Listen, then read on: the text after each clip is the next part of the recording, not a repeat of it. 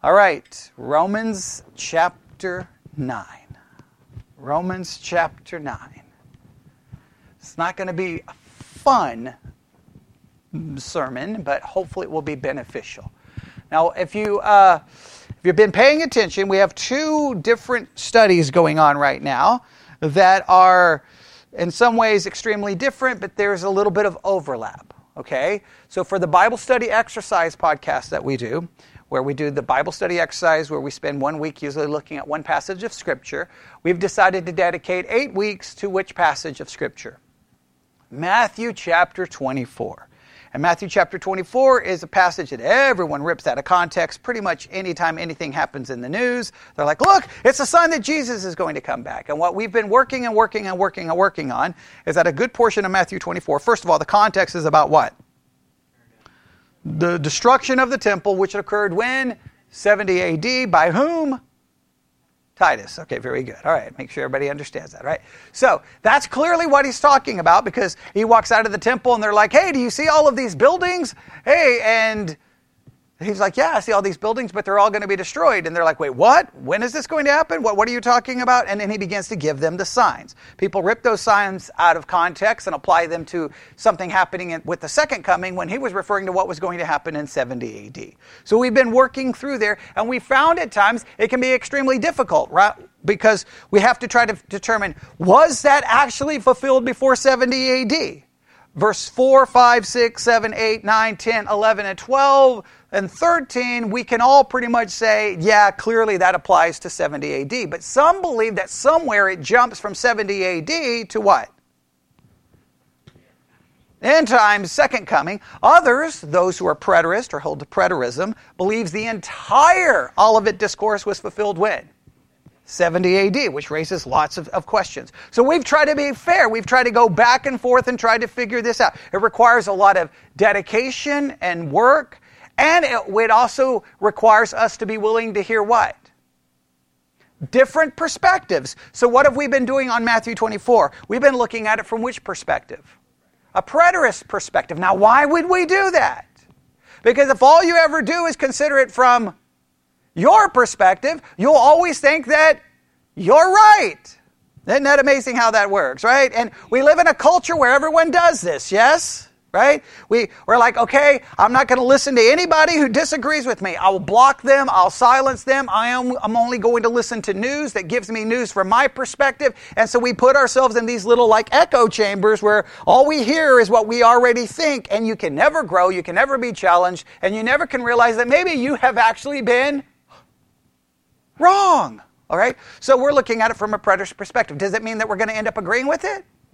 No. But what are we doing? Challenging ourselves, yes? Okay, so we've been working on that, which requires looking at it from a lot of different perspectives, and there's lots of controversy. While that is going on, we made it to Romans chapter 9. And Romans 9, 10, and 11 introduces what subject to a discussion about election and salvation and justification.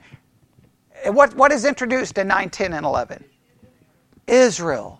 And the first question is, why? Why 3 chapters dedicated to Israel in a book that's about justification? Makes no sense. Agreed?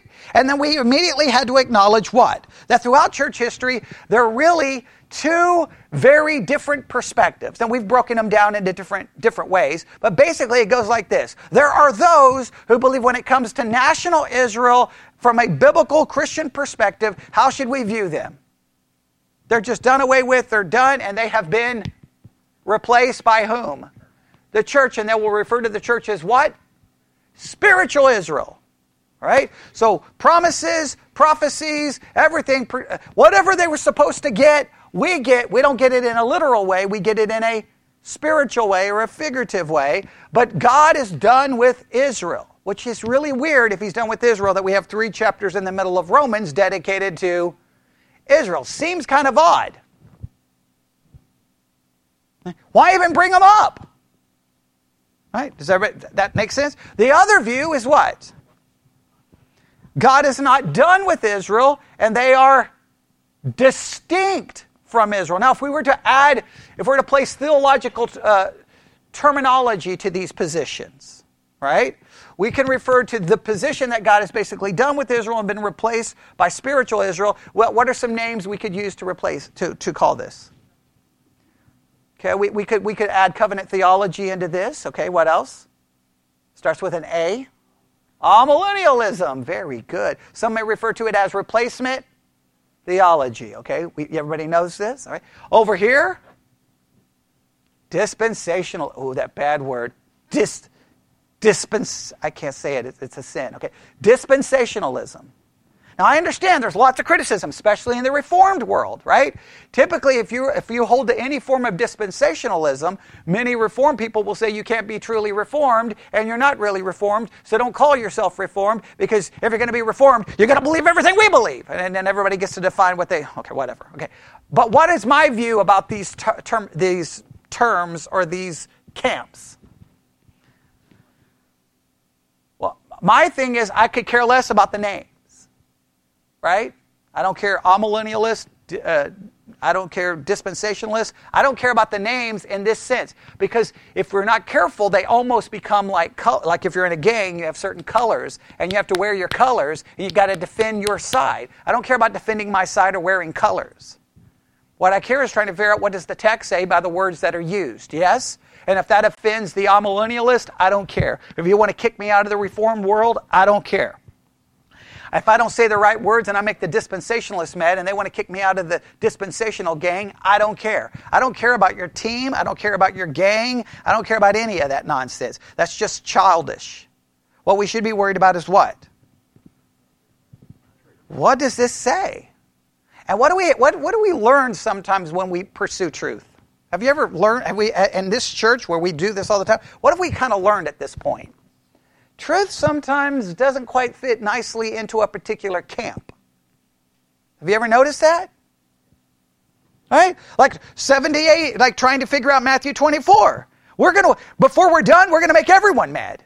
Right? And Matthew 24, you have the futurist who basically looks like the whole chapter applies to the second coming. We're going to make them mad because we've already thrown out verses 4 to 13. There are others, the preterists, I guarantee we're going to make them mad because they believe the entire thing applies to the past. We're going to be somewhere in the middle, which you typically then get shot by both sides. But you either care about truth or you care about a side. I don't care about sides. I hate that.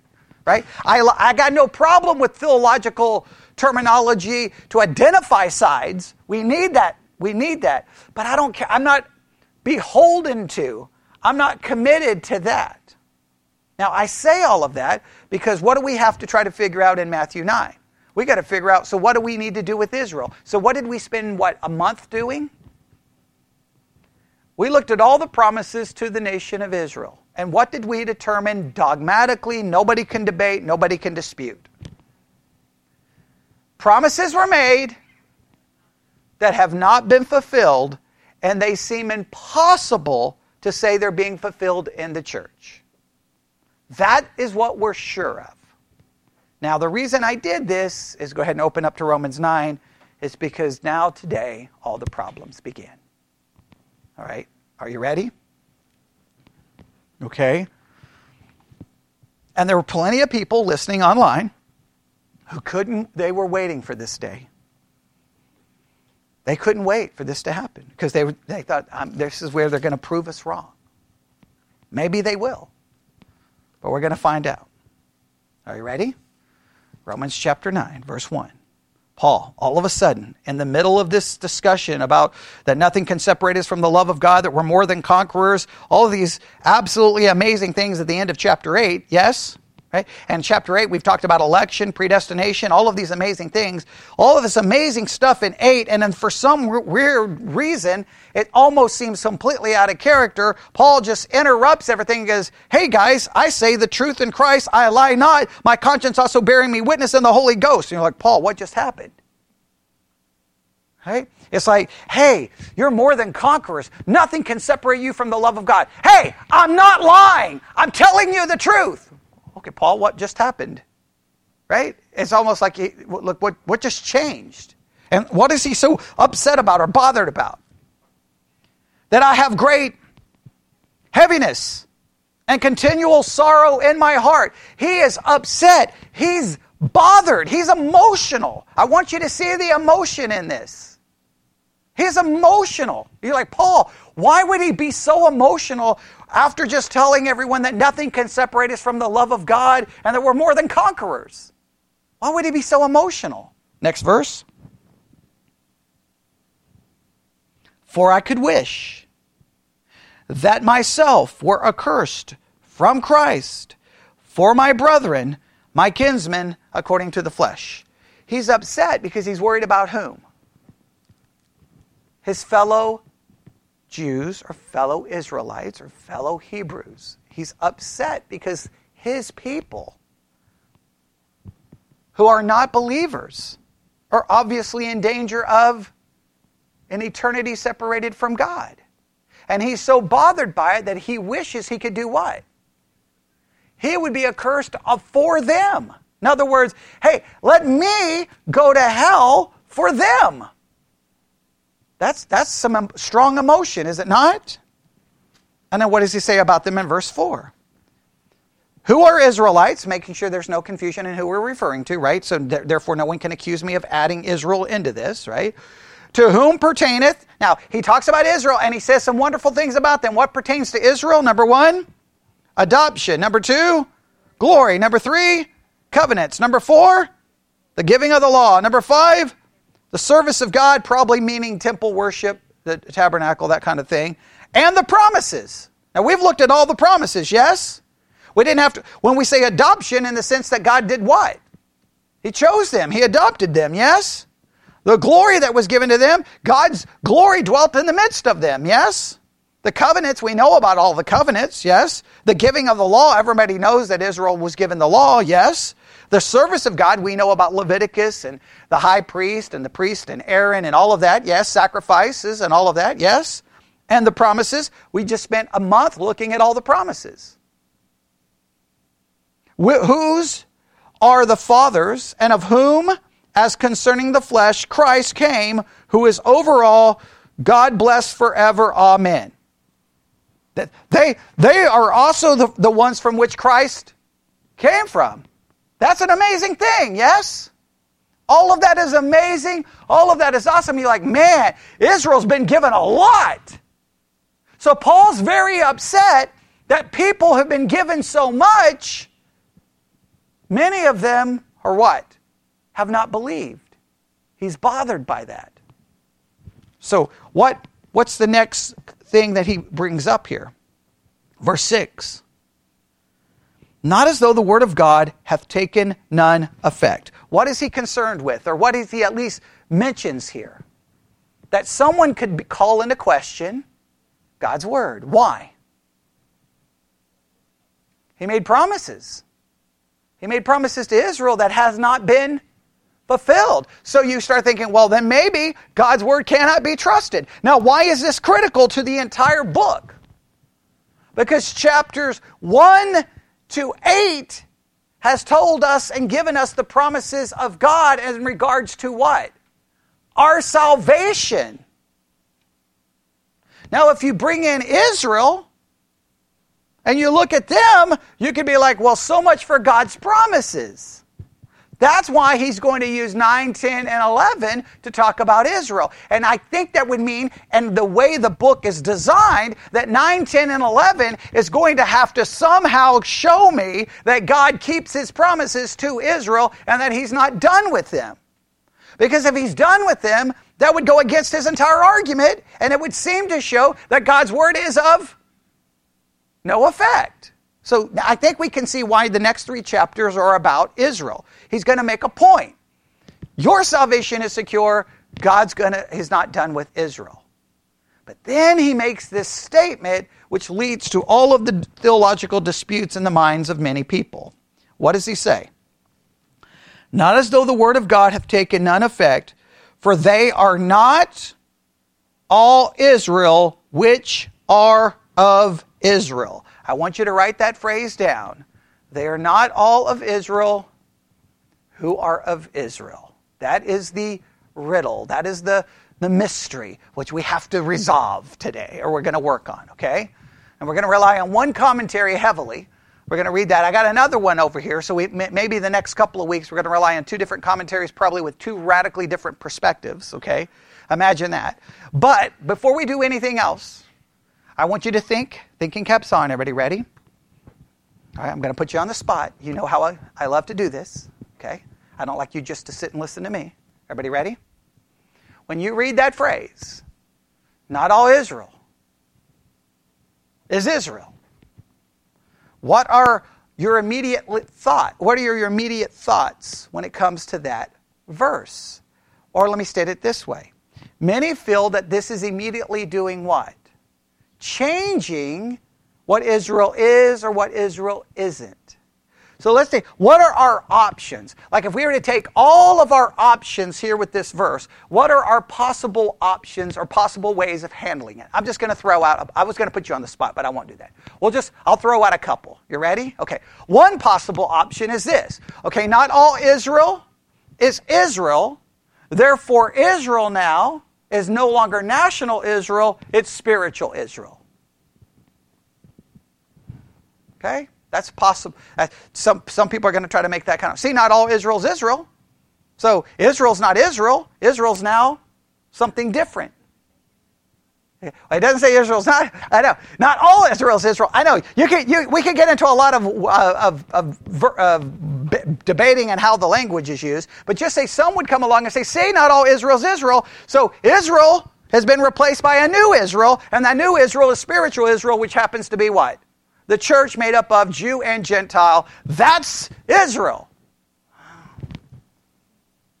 The only problem with that is what? A month of looking at promises to Israel that you can't say is fulfilled in spiritual Israel because it doesn't make any sense. So that's the problem with that one. What's another way of looking at it?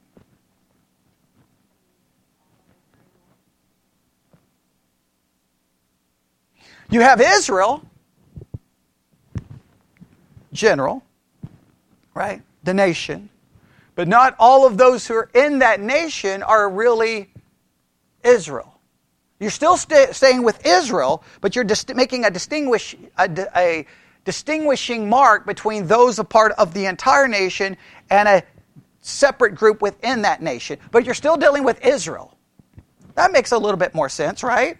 Not all Israel is Israel, okay? So it's dealing with a smaller portion within Israel. Now, what does that mean to those who are not part of that smaller group? Do they not get the promises? Are they thrown out? Now, even if you throw out the larger group of Israel, the smaller group of Israel is still Israel, and it's not the church. So you could still draw a distinction here. Is that what's being said? It's just so weird that this is just thrown out the way it is. Don't you agree? You're just kind of like, wait, where did this come from? Well, what's going on here? Is there another... I'm sorry? Yeah, what about the possibility of all of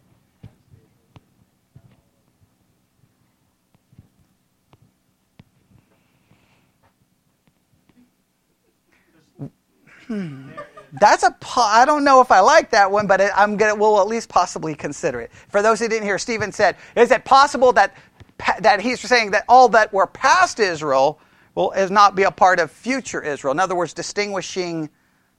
Okay. Look at the promises and how he's going to create new hearts. I mean, he's going to make people who will love him solely. So could we say this? You're drawing a distinction between the Israel who did not receive the promises versus the Israel who will. Okay. That's interesting. Okay, that's good. All right, that's good. Well, we got to throw out ideas. Is it possible? And I'm just throwing this out there. We live in Texas, right? And Texans have some issues, right? Sometimes. Texans are, people from other countries or other states that kind of like, what's the deal with the state flag everywhere? Like, what's your issue, right? I mean, like many Texans want the state flag above the flag of the country. I mean, it's like, we're Texans and here's our flag. And I'm like, oh, calm down. Okay, it's okay. Just calm down, all right? But Texans are really proud that they're from Texas, right? Okay? Sometimes you'll see those bumper stickers. I wasn't born here, but I got here as fast as I could, right? Others would say, I was born there and I got out as fast as I could, depending on your perspective, okay? But Texans are very much like, if you are a Texan, then there are certain identifiers that make you a true Texan. And if you don't think this way, act this way, dress this way, walk this way, then you're not really a Texan. Agreed? Is that not a common thing? Are you sure you're from Texas? Okay, I get that all the time. Are you sure you're from Texas? I'm like, look, I'm more Texan than anybody else, okay? I was born in Texas on Texas Independence Day, for crying out loud, okay? Remember the Alamo, okay? Right? Well, they were in the Alamo and the Texas Independence. Okay, we all know Texas history, right? That's the only history we learn in Texas, right? We don't learn American history, right? I went to school. Well, I didn't even know America existed. I thought America was Texas, right? That's the only history we studied. Texas. And I think every year it was the Alamo. That's all we ever learned. I don't even know if we learned anything else about Texas. Okay, right? But Texas. And so you would quickly hear that, wait a minute, because there are a lot of things I think that I'm like, that people are like, are you sure you're from Texas? Are you sure you're from Texas? Because that's not how Texans think. So, in other words, that phrase could be simply a phrase to say what?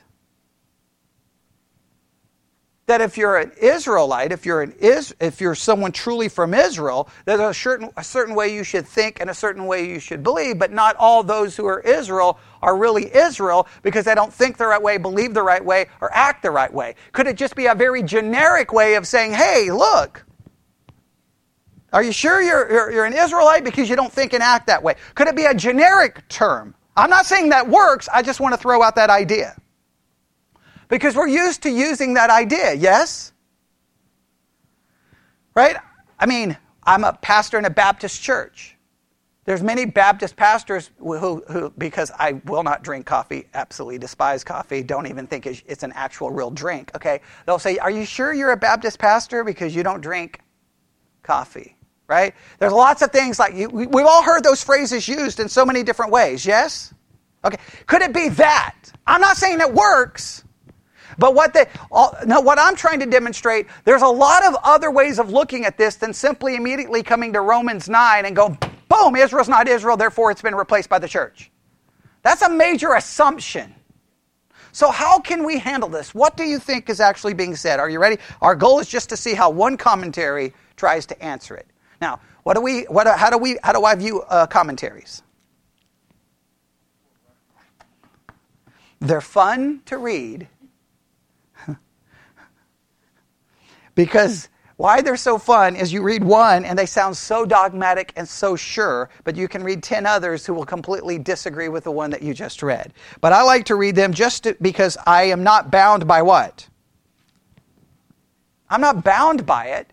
But it's fun to do so. Now, many pastors will just read the commentary, take those notes, put them in the notes, preach it as if it's dogmatic, and what they're really preaching is not their study. They're preaching what they got in a commentary. They just don't do what to the church? Let everyone know the commentary which they got it from, which used to drive me crazy. I used to bring stacks of books to church with me, right? And when the pastor's preaching, I'd just be looking over going, well, I know he used this commentary this week, okay? Right? And I was like, why? So what do I always do? I just bring it and hold it up where everybody knows, right? Because why try to pretend that you came up with the idea when it's not your idea, right? And you should know where the idea comes from. So here, I'm going to give us the idea, and then what do? We all work together to say whether we what? Agree or disagree, because what do we know about commentaries? They're not infallible. Okay? I know, depending on the name on the commentary, some Christians act like they're infallible, but they're not. So let's just see how they handle this. You ready? All right. And they, okay, you see how we want to do this. They start actually this in verse, I'm going to just read this. Paul gives 4 basic reasons why the gospel of Jesus Christ is not blasphemous heresy, and in particular, why its rejection by most individual Jews and by Israel as a nation does not call into question God's righteousness or his character, does not in any way go against the revelation given in the Jewish scriptures. It does not alter the means of salvation and does not relinquish the place of Israel and its ultimate plan of redemption. Okay? He's going to give us reasons why Israel's rejection does not basically relinquish or remove Israel. Well, that's good. We don't believe it did. We want to see what his arguments are, because maybe his arguments are not very good, or maybe by the time we get done with his arguments, we're convinced that we're wrong. So let's go through this. Everybody ready? First, Paul declares that the unbelief of Israel is consistent. Hang on, I'm going to do this. I'm going to go back, because they want to jump ahead. Well, no, we'll stay here. I feel like they're jumping a little too fast, but that's okay. We'll just pick it up here instead of going back and trying to put it all together. First, Paul declares that the unbelief of Israel is consistent with God's promises. You may want to write that down. His first argument is that the unbelief of Israel is consistent with God's promises. That seems odd, does it not? Did God make a lot of promises to Israel? So how could their unbelief be consistent with said promises? How is that even possible? Everybody find that kind of an interesting claim? Well, we'll have to see, all right? Everybody got that? Second, that it is consistent with his person. Not only is their unbelief consistent with his promises, they are consistent with God's person, who he is. That's an interesting thought. Well, we'll have to see if we agree with these. Third, that it is consistent with God's prophetic revelation. That their unbelief is consistent with God's prophetic revelation. And fourth, it is consistent with God's prerequisite of salvation by faith. All right, let's see if you have these down. Everybody ready? What was number one?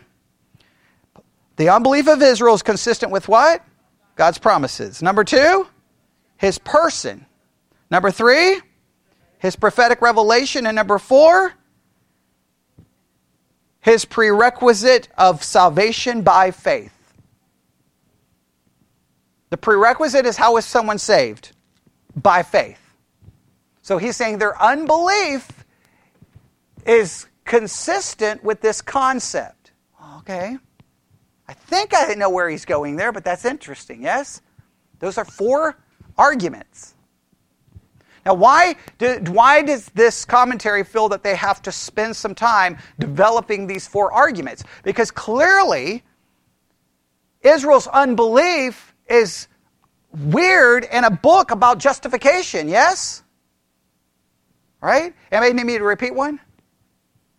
All right, I see Sarah the Pope back there showing people her notes, going, here is the official record. Here is the official dogma from the Council of Sarah. Okay, all right. Are we good? Fourth one? Okay, all right. The fourth one. I knew someone was going to need one. All right. The fourth one is that it's consistent with God's prerequisite of salvation by faith. Or you could say it's consistent with the idea of salvation by faith, if you want to not throw out the word prerequisite. Yes.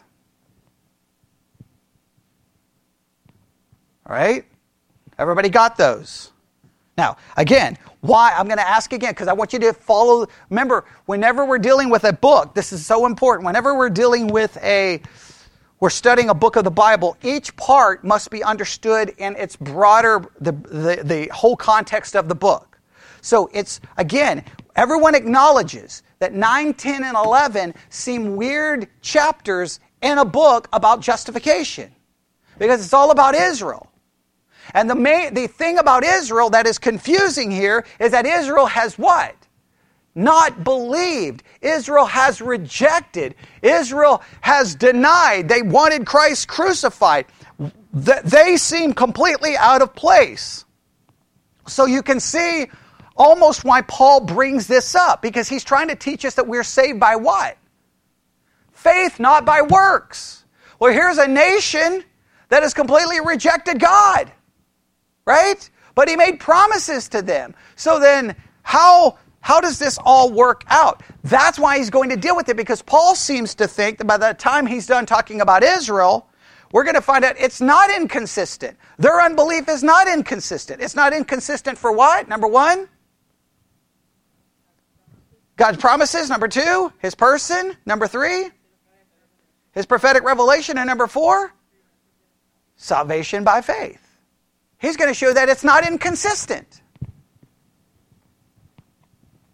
Now, we may not agree with that.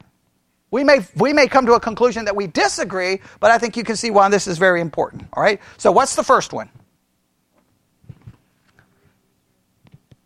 It's consistent with his promises. Here's what they say. All right? In fact, let's just do this to have a little bit of fun here. Everybody got Romans chapter 9 open? Let's start in verse 6, and let's read down to 13. Everybody ready? Okay. Not as though the word of God hath taken none effect. For they're not all Israel which are of Israel. Neither because they are of the seed of Abraham are they all children, but in Isaac shall thy seed be called. That is, they which are the children of the flesh, these are not the children of God, but the children of the promise are counted for the seed. For this is the word of promise, at this time will I come, and Sarah shall have a son. And not only this, but when Rebekah also had conceived by one, even by our father Isaac. For the children, being not yet born, neither having done any good or evil, that the purpose of God according to election might stand, not of works, but of him that calleth. It was said unto her, the elder shall serve the younger, and then that verse that not a lot of people like, as it is written, Jacob I have loved, but Esau have I hated. Now what do you see here in these verses? What kind of jumps out at you that can make you go, well, what exactly is going on here? Is a distinction being made? What's the distinction being made? Well,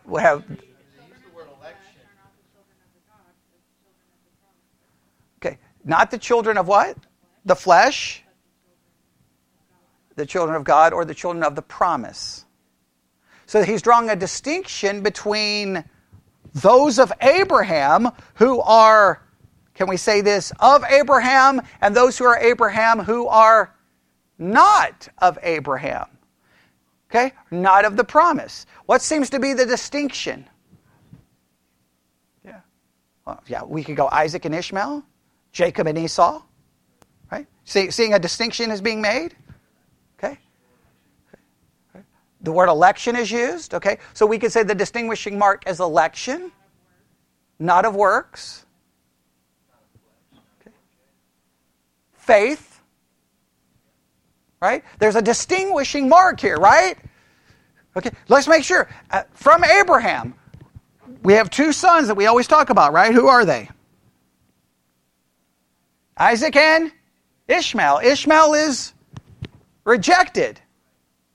Isaac isn't. Then we have Jacob and Esau. Esau rejected. Jacob is not. There's a distinguishing mark. So what makes the difference between them? Someone was throwing out some different things. Someone said election. Someone said promise. And I said faith. Is that the distinguishing mark? So not all Israel are Israel. What makes someone of Israel? Those promise, who are of the promise, those elect, and those who have faith. Is that what is being referred to here? Well, what does that do for God's promises? Well, clearly those verses are giving us some kind of idea of where this is going, yes? But what are they not doing? They're not just throwing out Israel and saying the church replaced it. They're not doing that. They're drawing a distinguishing mark between whom? Those who are in Israel. Right? So let's see how the commentary handles it. All right? As discussed in the previous chapter, Paul begins his correction of Jewish false belief about the gospel of Jesus Christ by declaring his own love for believing Israel. Do we not see that in Romans 9, 1 through 5? Does Paul not demonstrate his love for Israel? All right, so we can all agree there.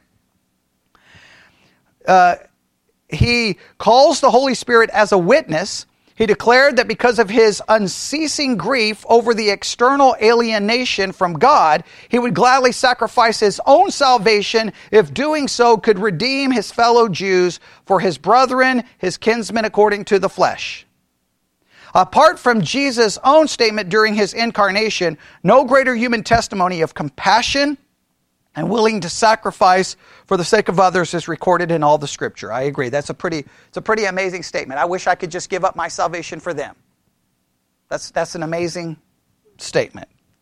The apostle could not, of course, accomplish such a thing, but he was compelled to assure unbelieving Jews of his great love for them and his desire for their salvation before he declared to them the more than unwelcome news that all of their gracious and unique God-given advantages and blessings were of no avail before him if they rejected his own Son and Savior. So he reminds them first of his great love for them, and then he says, hey, you've been given all of these promises, but then he's going to say those promises are of no avail to you if, well, there isn't faith as far as salvation is concerned.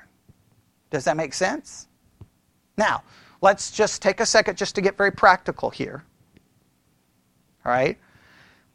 Remember, so many times when we deal with unbelievers, we deal with the ungodly, we deal with the world, we have a tendency to view them as an enemy instead of viewing them as people who need redemption. We see them as someone we need to defeat versus someone who needs to be saved.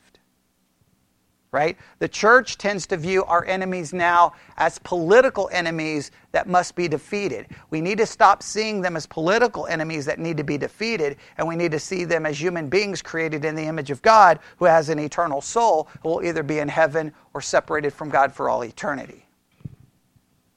We keep reducing people to an enemy that must be defeated. That's not the way to look at it. Does that connect with what we talked about this morning in Sunday school? Yes. All right? So the question is always, do we truly have that kind of love for those who we disagree with or don't like, or we don't like their policy, or we don't like whatever? Do we truly love them? Sometimes there's no love. We just want defeat. That's Paul. I mean, you could say, well, look, you could be very upset at this point in redemption history at the Jews, could you not? The Messiah had come to them, right? And they rejected him. They yelled, give us Barabbas. What did they say for Jesus? Crucify him. You could be like, you rejected the Messiah. You're my enemy. But he says, I love you so much I'm willing to give my own salvation up for you. A lot of Christians don't have that kind of compassion and love for the people we disagree with. All right? So there's a sermon right there to be preached, okay? But I want us to try to understand exactly what is going on. That's an amazing, can we all agree that's a powerful statement? All right, so by implication, he was saying that in rejecting Jesus Christ, Israel rejected God and lost her status as God's favored, divinely blessed nation. Now stop right here. Now that sounds bad, right?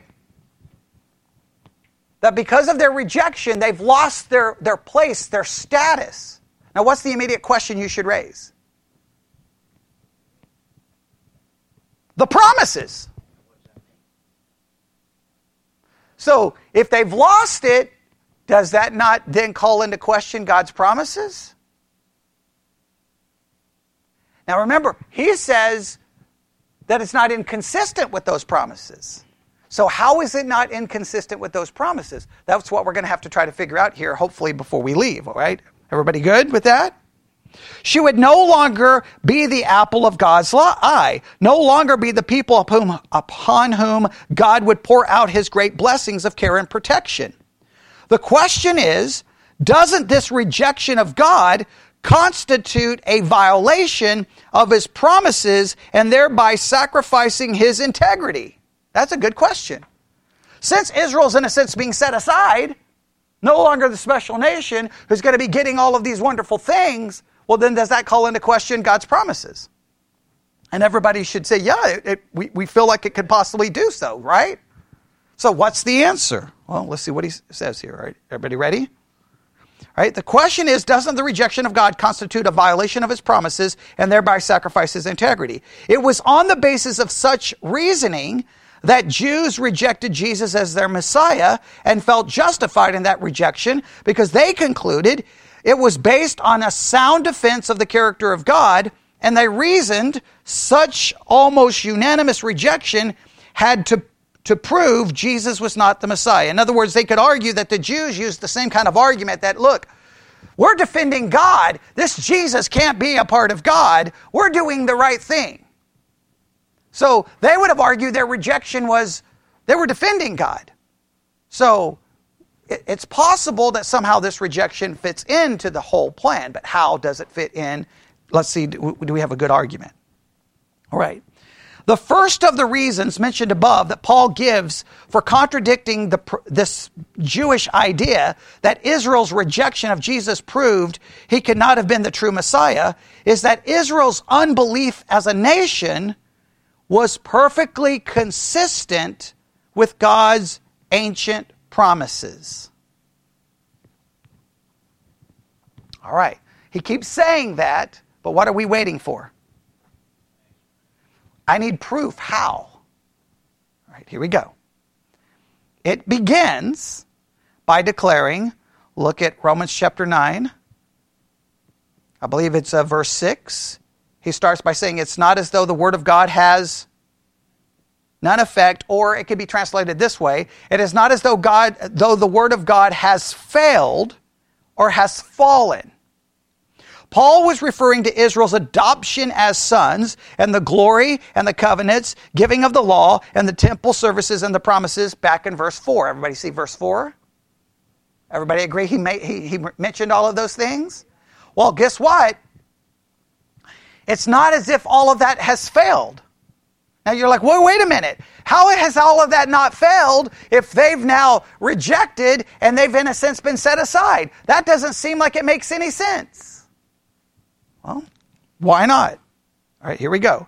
The Lord had not in any way invalidated the ultimate fulfillment of his unconditional promises to the Jews. In no way, shape, or form has he ultimately forgotten them. In the short term, it looks bad, does it not? In the short term, it doesn't look good, but not ultimately. He goes on to say, through Jeremiah, he had long ago assured his people that, just as I brought you all the great disaster on this people, so I'm going to bring on them all the good that I'm promising them. Now let's verify this. Remember, whenever a commentary makes a reference to a scripture, what do we always have to do? Look it up, because what have we discovered? Sometimes it's not as accurate as it appears to be. So go to Jeremiah 32. Jeremiah 32, 42. Everybody, let's look here. Let's see what we find. Let's see what we find. Jeremiah 32. Is there anything interesting about its place here?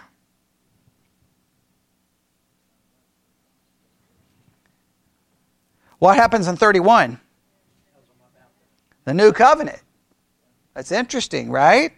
Okay. Then chapter 32. We have chapter 32. And they want us to look at verse 40. Or if you look at verse 36, let's start in verse 36. Everybody there?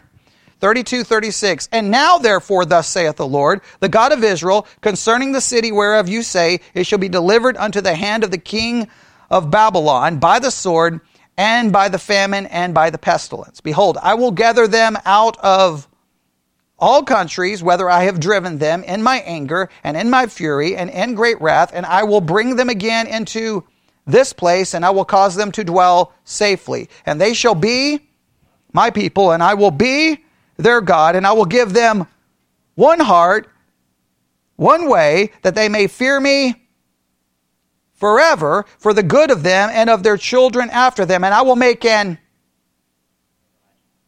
what kind of a covenant? An everlasting covenant with them, that I will not turn away from them to do them good, but I will put my fear in their hearts, and they shall not depart from me. Yea, I will rejoice over them to do them good. I will plant them in this land assuredly with my whole heart and with my whole soul. That sounds like a promise that has not been completely fulfilled. Would you agree? They're never going to turn away? Now what happens in the next verse? For thus saith the Lord, like I have brought all the great evil upon thee, so will I bring upon them all the good that I have promised them. So through Jeremiah, he long ago assured his people that just as though he brought all great disaster, he's going to bring them all the good. And then look at Isaiah 55:1, which everyone usually quotes way out of context.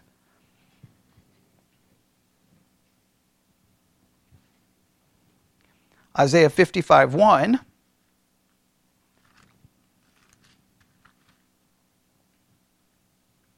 All right, everybody there? Okay. Now, I'm just going to read all the way down. We're going to try to get down to, I believe, verse 11, but I just want you to see everything in its context, all right? Does that make sense? Here we go. Everyone that thirsteth, come, yet to the waters, and he that hath no money, come ye, buy and eat, yea, come buy wine and milk without money and without price. Wherefore do you spend money for that which is not bread, and you labor for that which satisfieth not? Hearken diligently unto me, and eat that which is good, and let your soul delight itself in fatness. Incline your ear and come unto me. Hear, and your soul shall live, and I will make an everlasting covenant with you, even the sure mercies of David. Behold, I have given him for a witness to the people, a leader and a commander to the people. Behold, thou shalt call a nation that thou knowest not, and nations knew not thee shall run unto thee because of the Lord thy God, and for the Holy One of Israel, for he hath glorified thee. In other words, they're going to be placed in a position that other nations are going to do what? Come running to them, because they're going to be glorified. These are all major promises that we could say, wait, when did this happen? Verse 6, Seek ye the Lord while he may be found. Call ye upon him while he is near. Let the wicked forsake his way, and the unrighteous man his thoughts. Let him return unto the Lord, and he will have mercy upon him, and to our God, for he will abundantly pardon. For my thoughts are not your thoughts, neither are your ways my ways, saith the Lord. Now, first and foremost, in context here, he's dealing with Israel, and that his thoughts are different than their thoughts. His ways are different than their ways. That's the primary focus here. We always rip it out of its context, yes. For as the heavens are higher than the earth, so are my ways higher than your ways, and my thoughts than your thoughts. For as the rain cometh down and the snow from heaven, and returneth not thither, but watereth the earth, and bringeth forth and bud, that it may give seed to the sower and bread to the eater. Now look at what he says in verse 11. So shall my word go forth out of my mouth, it shall not return unto me void, but it shall accomplish that which I please, and it shall prosper in the thing whereto I sent it. Now people rip this out of context all the time and say, hey, God's word will not return void, and just rip it out of context. What's this in reference to? Israel. God's word is not going to return void. Now that's good news when you're in Romans chapter 9, is it not? What did Paul just say about God's word? Yeah, but what does he say in Romans 9:6? Is it 9:6 or 9:5? About God's word not failing? What is the exact words? I want everybody to say the exact words. Not as though God's word has taken on effect. Hey guys, it's not that as if God's word is returning void. It's not as if God's word has failed. Because even all the way back in Isaiah, his word is not going to return void. So if he made promises to Israel, guess what? They're going to have to be fulfilled. But that still has us called into question. Well, wait a minute. What happened to Israel? But what he wants us to understand is that these promises are there. Now listen, even God's cutting off unbelieving Israel was perfectly consistent with his covenant promises to them. Chastening and punishing are elements of divine faithfulness. Integrity and love are not to be questioned. Oh, did everyone hear that? Chastening and punishment are elements of divine faithfulness. His integrity and love are not to be questioned. Was Israel set aside? Yes. Have they been judged? Yes.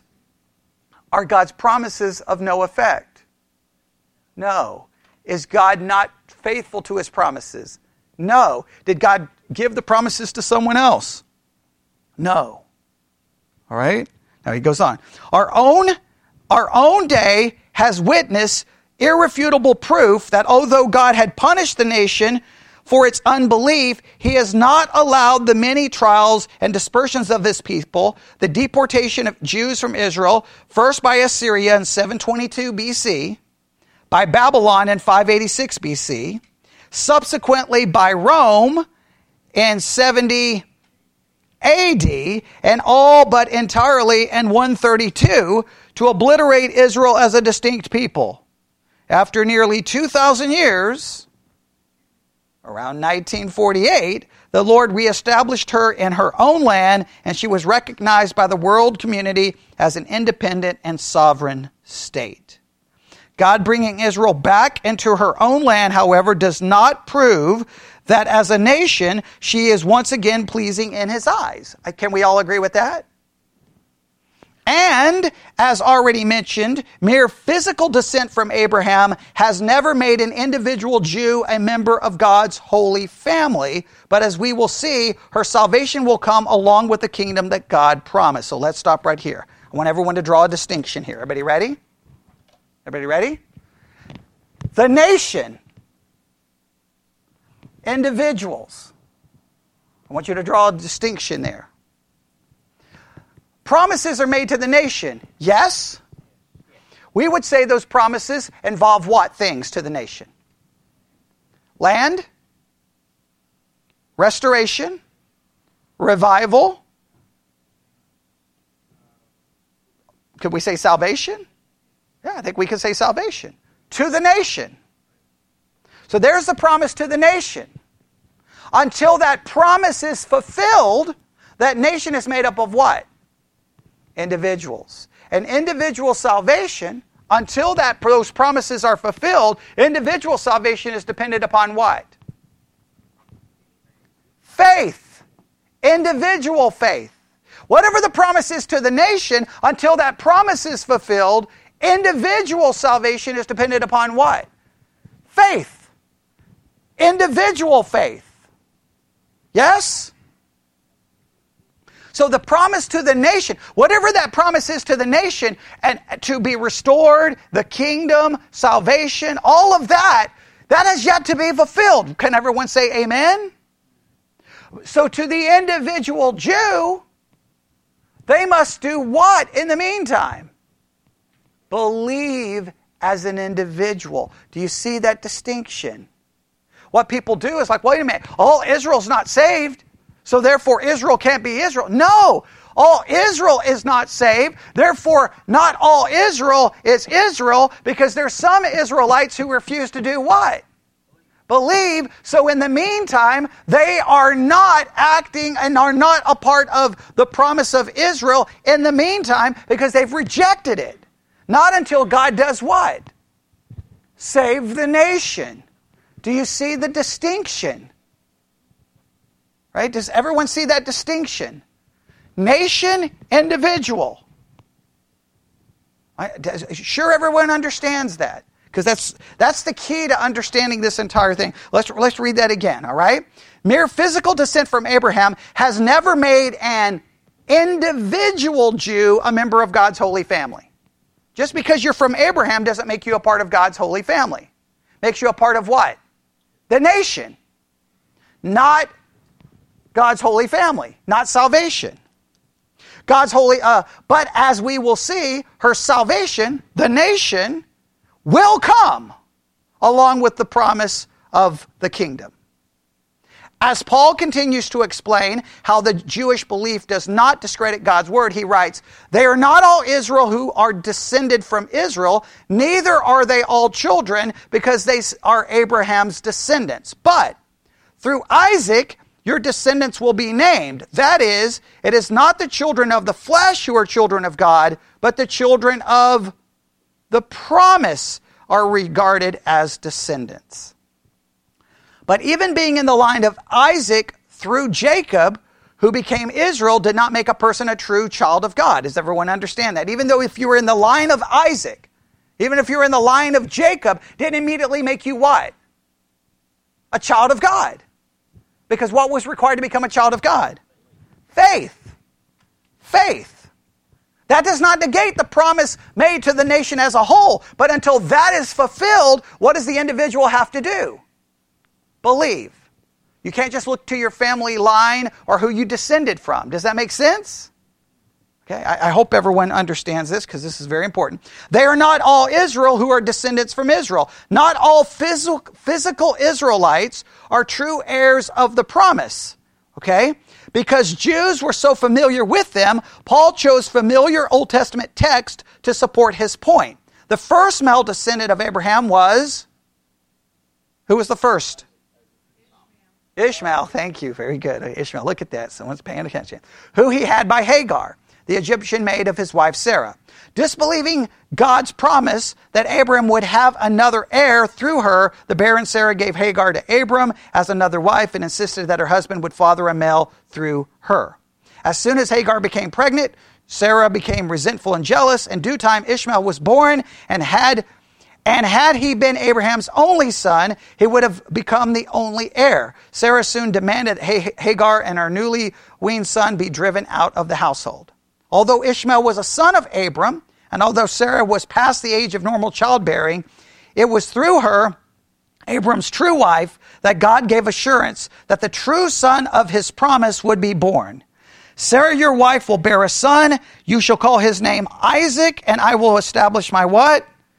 Covenant with him for an everlasting covenant for his descendants after him. My covenant I will establish with Isaac, whom Sarah will bear you at the season next year. It was to that specific passage that Paul referred to when he reminded his readers of God's declaration to Abraham that through Isaac your descendants will be named as Abraham's son. Ishmael would receive his own blessing from God, but he was not and never could have been the heir of God's promise. After Sarah died, Abram had 6 other sons, a new wife, Keturah, but like Ishmael, none of these could have been the heir of promise. Not only could the descendants of these sons not be children of God's promise, but even the privileged descendants of Sarah through Isaac could not become fully heirs of the promise merely by their physical lineage. God has always known that Jews would be spiritually dead and cut off from the promise and from salvation. Neither are all children because they are Abraham's descendants. States the same truth. Because some Jews reject Jesus does not prove he is not Messiah, nor does it destroy the integrity of God. He knew there would be an unbelieving Jews throughout all of Israel's history. So, to make it very simple, we're going to run out of time. To make it very simple, it's this. I want to make sure we just draw this distinction. God made promises to whom? Israel. Those promises are very much national promises, yes? Right? Those promises have not been fulfilled. Agreed? In the meantime, individual Jews have always been required to do what? To believe. And if they do not believe, what are they not? Saved. Saved. As a nation, they did what? Reject Jesus. And over they rejected God. I mean, over and over as a nation. There's always been individual Jews who believed, yes? But no matter how much they disbelieved, those promises have never been thrown out. So, in the meantime, not all Israel is Israel, because what he's saying is the true Israelite would be someone who does what? Believes. So in the meantime, individual Jews are called to faith. But that does not negate the future promises that have yet been fulfilled. That's the way to understand. Therefore, their current predicament does not destroy what? God's promises. Does that make sense? Yes? Your only other option is to do what? throw out Israel and bring us in. But that would destroy God's promises, call into God's character, and that would destroy Paul's argument. Because what does he want you to know about your salvation? Nothing can separate you from God, no matter what you do, because your salvation is by faith, right? Your actions do not throw you out of God's promises. Is that good to know? Right? Does that make sense? Israel's the best example of it. Right? Israel, those promises are still going to come true. Right? Now, in the meantime, just like for always, individual faith is required. Does that make sense? All right? Hopefully that makes sense. Would I prefer that Romans 9 was written a little different? Sure. Because it gets a little weird. Like, okay, so they're not all Israel who are Israel because the descendants of this. It gets confusing, I agree. But when you all summarize it, what is it trying to say? Believe.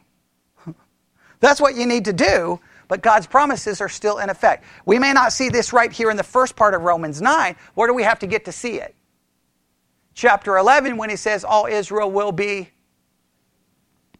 That's where we have to get to. In the meantime, he's just trying to show you that just because someone was a physical descendant did not mean that they were automatically right with God.